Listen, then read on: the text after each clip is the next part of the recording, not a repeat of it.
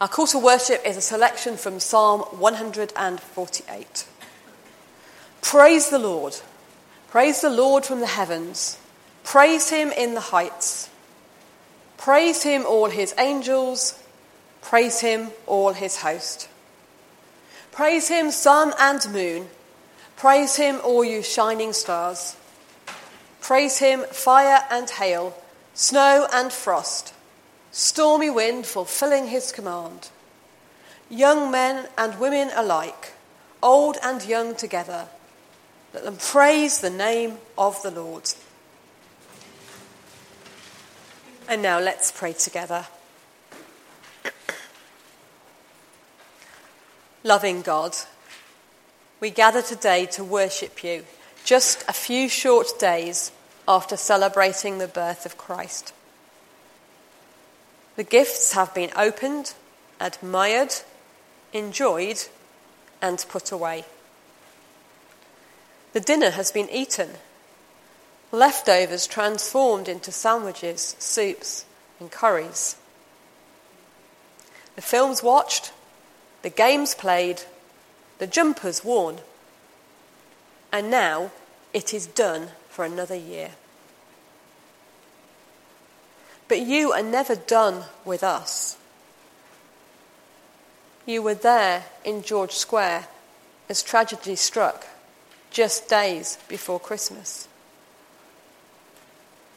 You were there in hospice, hospital, and home as final goodbyes were whispered.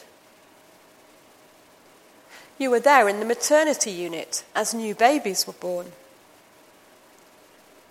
And you are here with us now, aware of all that is going on in our lives, sharing our joys and sorrows, surrounding us with love, offering us peace, and leading us onwards in faith, as we begin again on the journey of everyday life, waiting to discover what will happen next. Amen.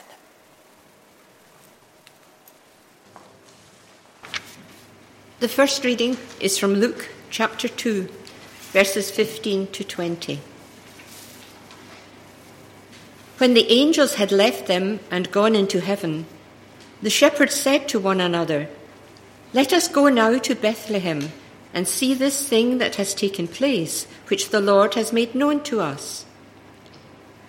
So they went with haste and found Mary and Joseph and the child lying in the manger. When they saw this, they made known what had been told them about this child. And all who heard it were amazed at what the shepherds told them. But Mary treasured all these words and pondered them in her heart. The shepherds returned, glorifying and praising God for all they had heard and seen, as it had been told them. The second shepherd. In your nativity plays, it's first shepherd who gets the speaking part. Let us go now to Bethlehem and see this thing that has taken place, that the Lord has made known to us. Or something along those lines. Actually, if you look what Luke says, we all kind of joined in, a murmuring consensus that this is what we should do. Well, anyway, I'm the second shepherd. No speaking part for me, but nevertheless, I was there.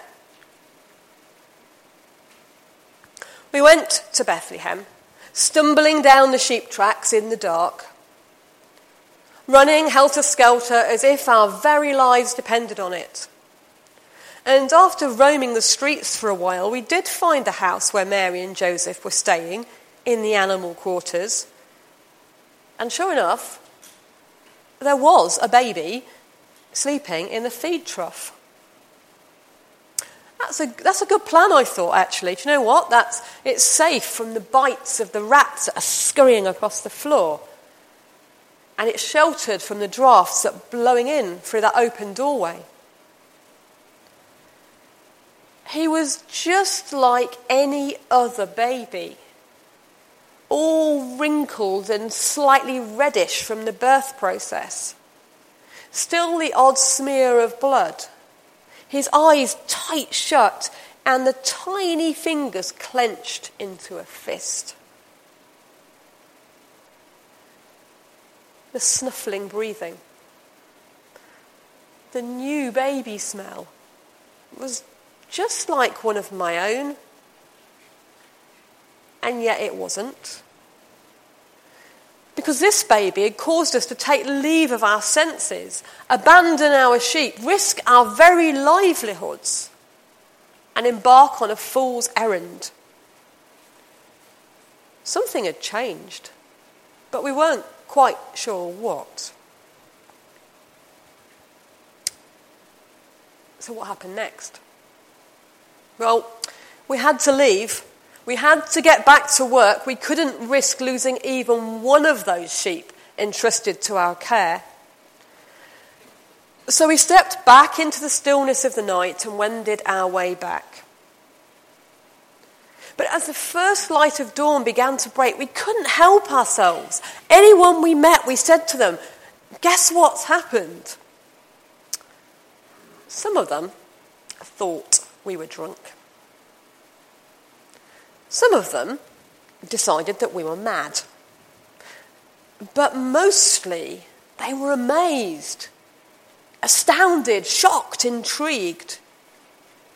And mostly they hoped, just as we hoped, that it might actually be true.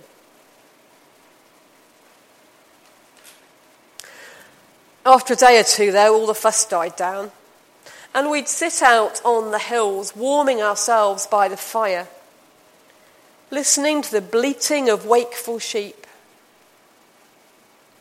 And we'd remind each other of that night, long, long ago.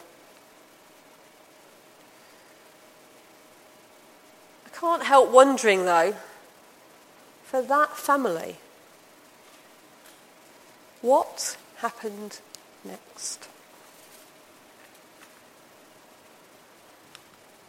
And at the end of 8 days, when he was circumcised, he was called Jesus, the name given by the angel before he was conceived in the womb. And when a time came for their purification, according to the law of Moses, they brought him up to Jerusalem to present him to the Lord.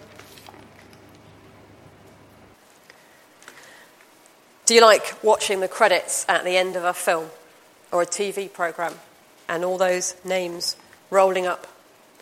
You see the minor characters listed, unnamed, one by one in the order in which they appear.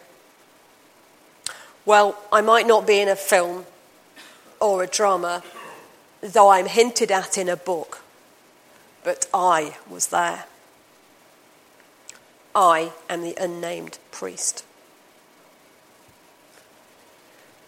One of the most poignant tasks entrusted to me is the circumcision of baby boys and the making of the sacrifice to redeem the firstborn. They come to me, mothers and fathers, clutching their precious bundle, wrapped up tightly for warmth and safety. And their anxious eyes watch my every move as gently as I can, I unwrap the baby and lay him naked to perform the rite. Sometimes the parents gasp or shudder as the knife does its work, as a tiny trickle of infant blood is shed. Sometimes the child screams. Other times, a shocked silence. Gently, I wrap them up. I hold them for a moment, pray a silent blessing over them, and hand them back to the care of their mothers.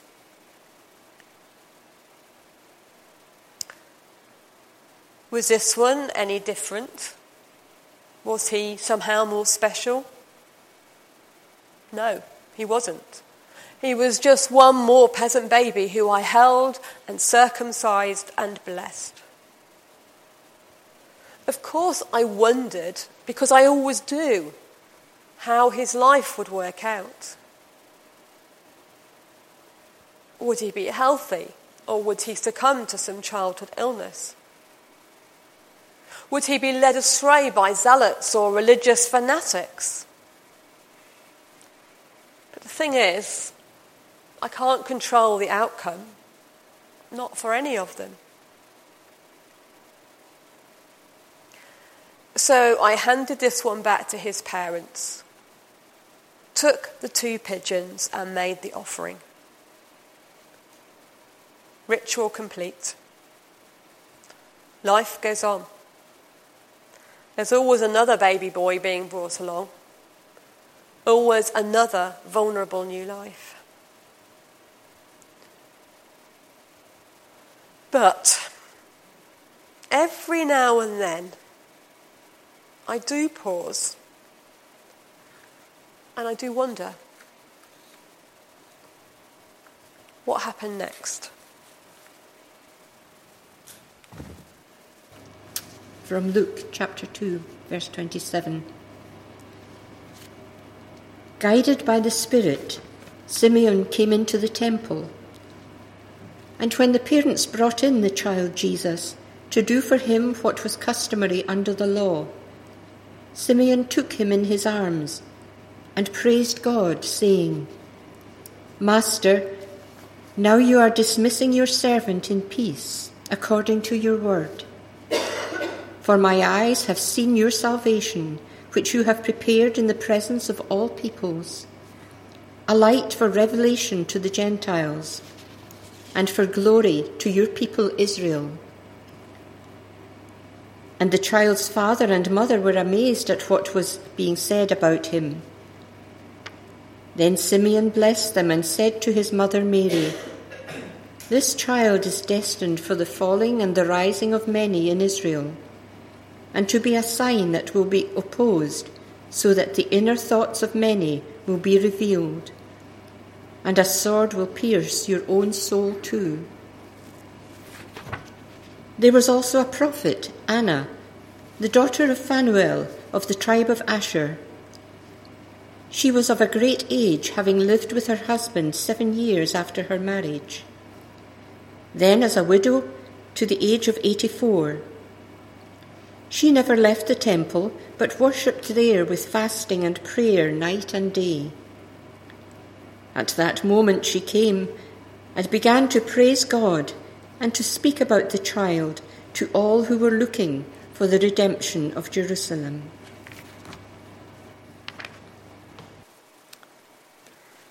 Nothing changes, does it? In every church or synagogue or temple, there they are, the faithful older folk.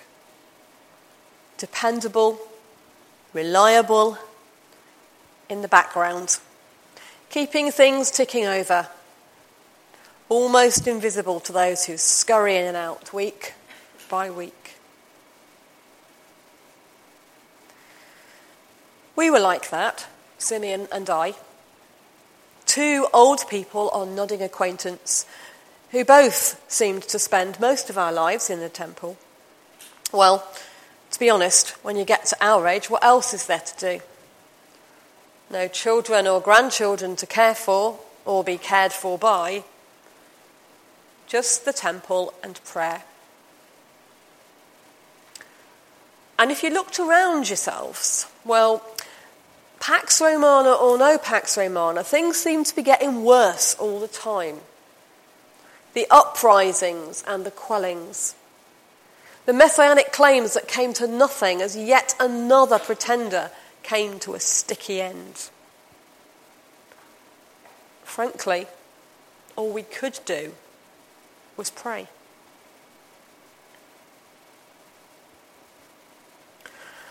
Sometimes I'd see a couple bring their child to the priest. And sometimes it would actually just be the father, perhaps accompanied by an aunt or the grandparents, because the wife hadn't survived the delivery. I'd watch them, anxious faces on the way in, relief on the way out. Some of them were healthy and happy, others sickly and vulnerable. Some seemed to be full of hopes and dreams, whilst others were overshadowed by fear, ground down by poverty. I don't know what it was that drew us to this couple, to this baby, but we both saw it. Something different, kind of maybe divine.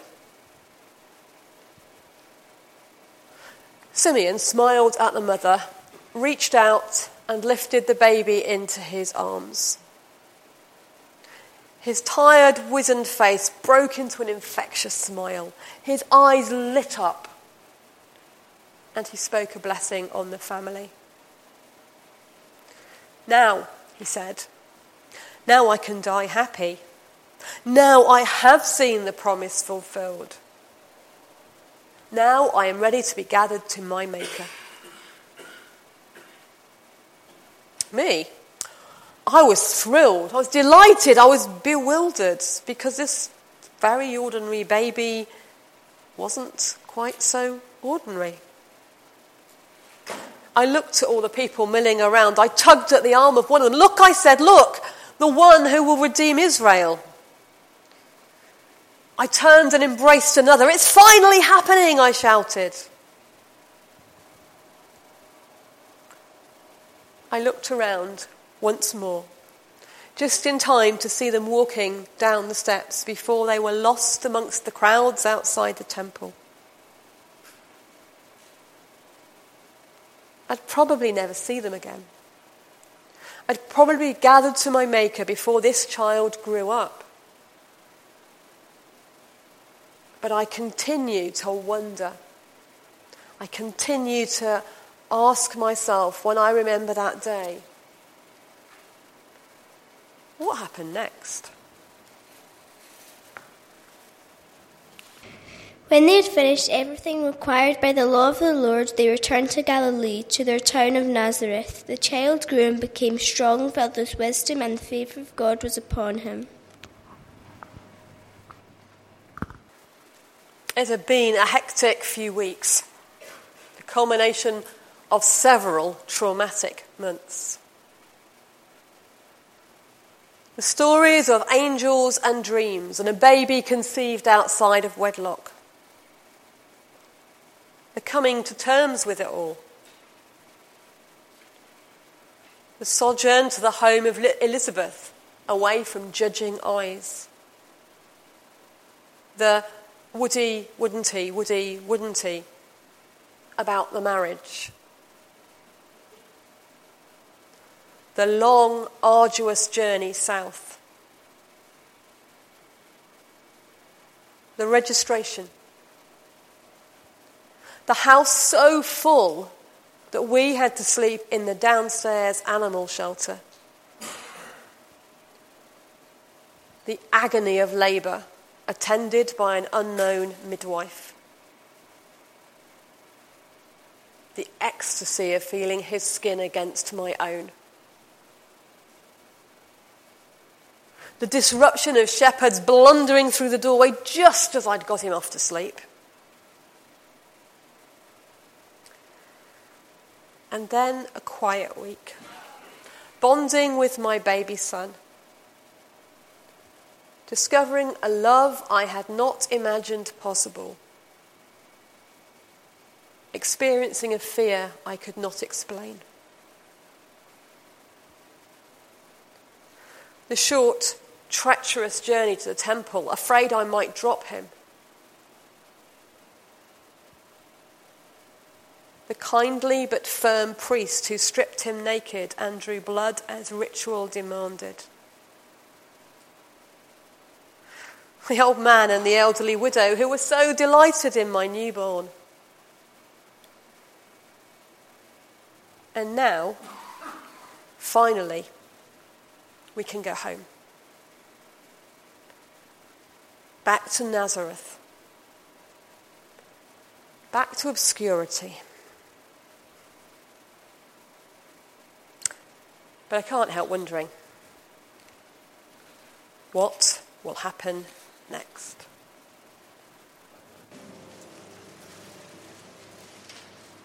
And now let's come to God with our prayers for others and for each other. Let's pray.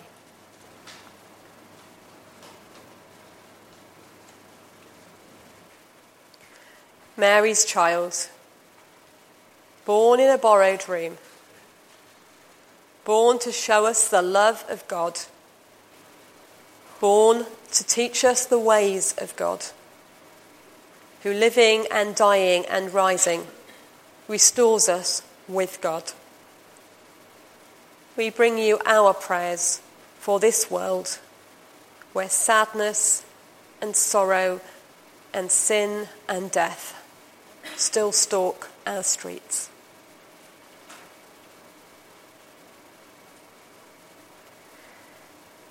In this week, when we cannot help but remember the events in George Square, and when we remember the family of Althea, we pray for your arms of comfort to be around all who mourn. We thank you for the way you came alongside everyone who was hurting in the emergency services, in the ordinary men and women who just did what they felt they should do, in the workers in the home, in hospitals, and other places where people have gone for safety.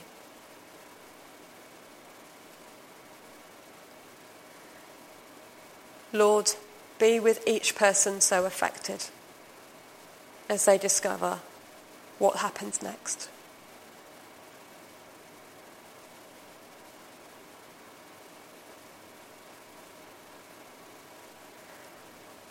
As the news breaks of another missing airliner,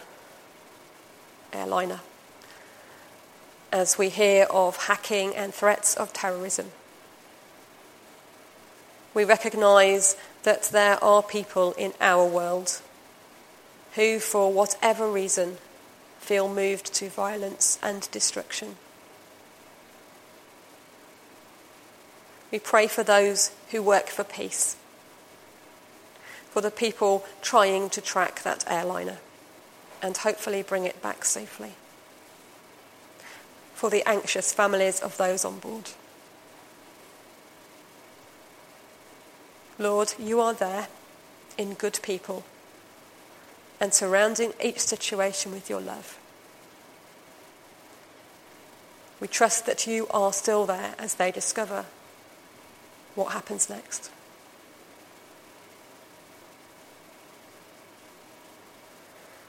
And in the silence of our hearts, we bring to you the names of people and places for whom we feel concern or anxiety, where there is a need for wholeness and healing, love, hope, renewal, restoration, reconciliation, whatever it might be, asking that you will be very present.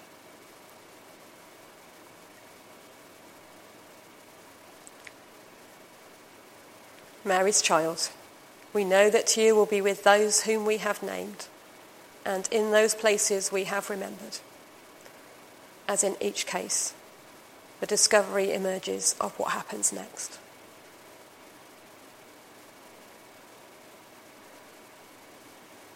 We have sung that you are coming soon to reign, and so we gather in our prayers for the incoming of that kingdom, as we say in our own languages and in our own preferred versions, Our Father, who art in heaven, hallowed be thy name.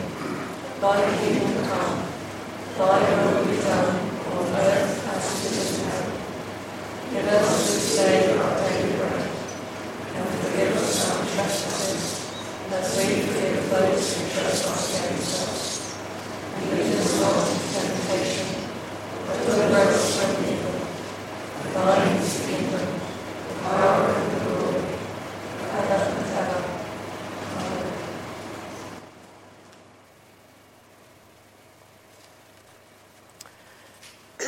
Magi here, you know, the wise ones, 3, who followed yonder star and arrived to find the child sometime later. Well, probably, possibly, as much as 2 years later.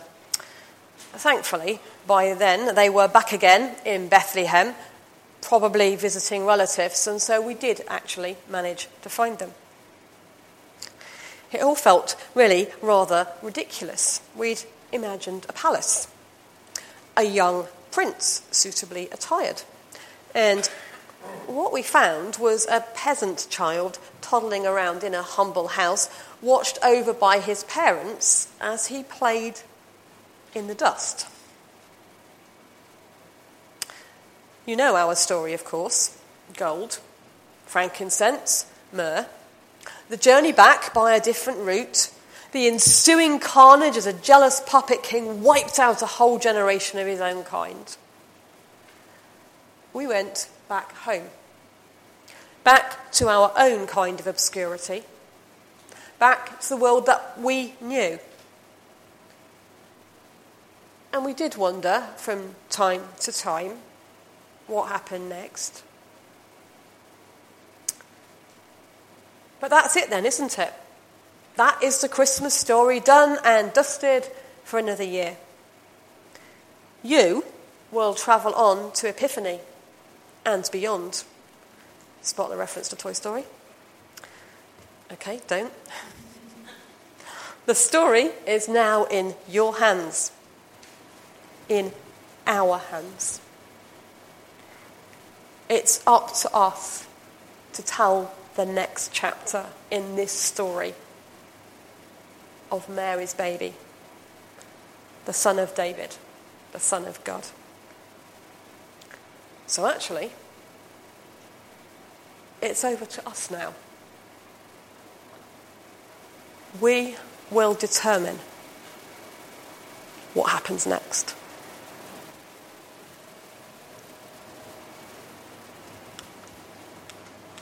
God, in whom time and eternity have their origin and their end, bless us with the courage and faith that we need to step out into a tomorrow we cannot see, knowing that whatever happens next, you are with us, and that your mercy, love, and grace continue to surround us now and always.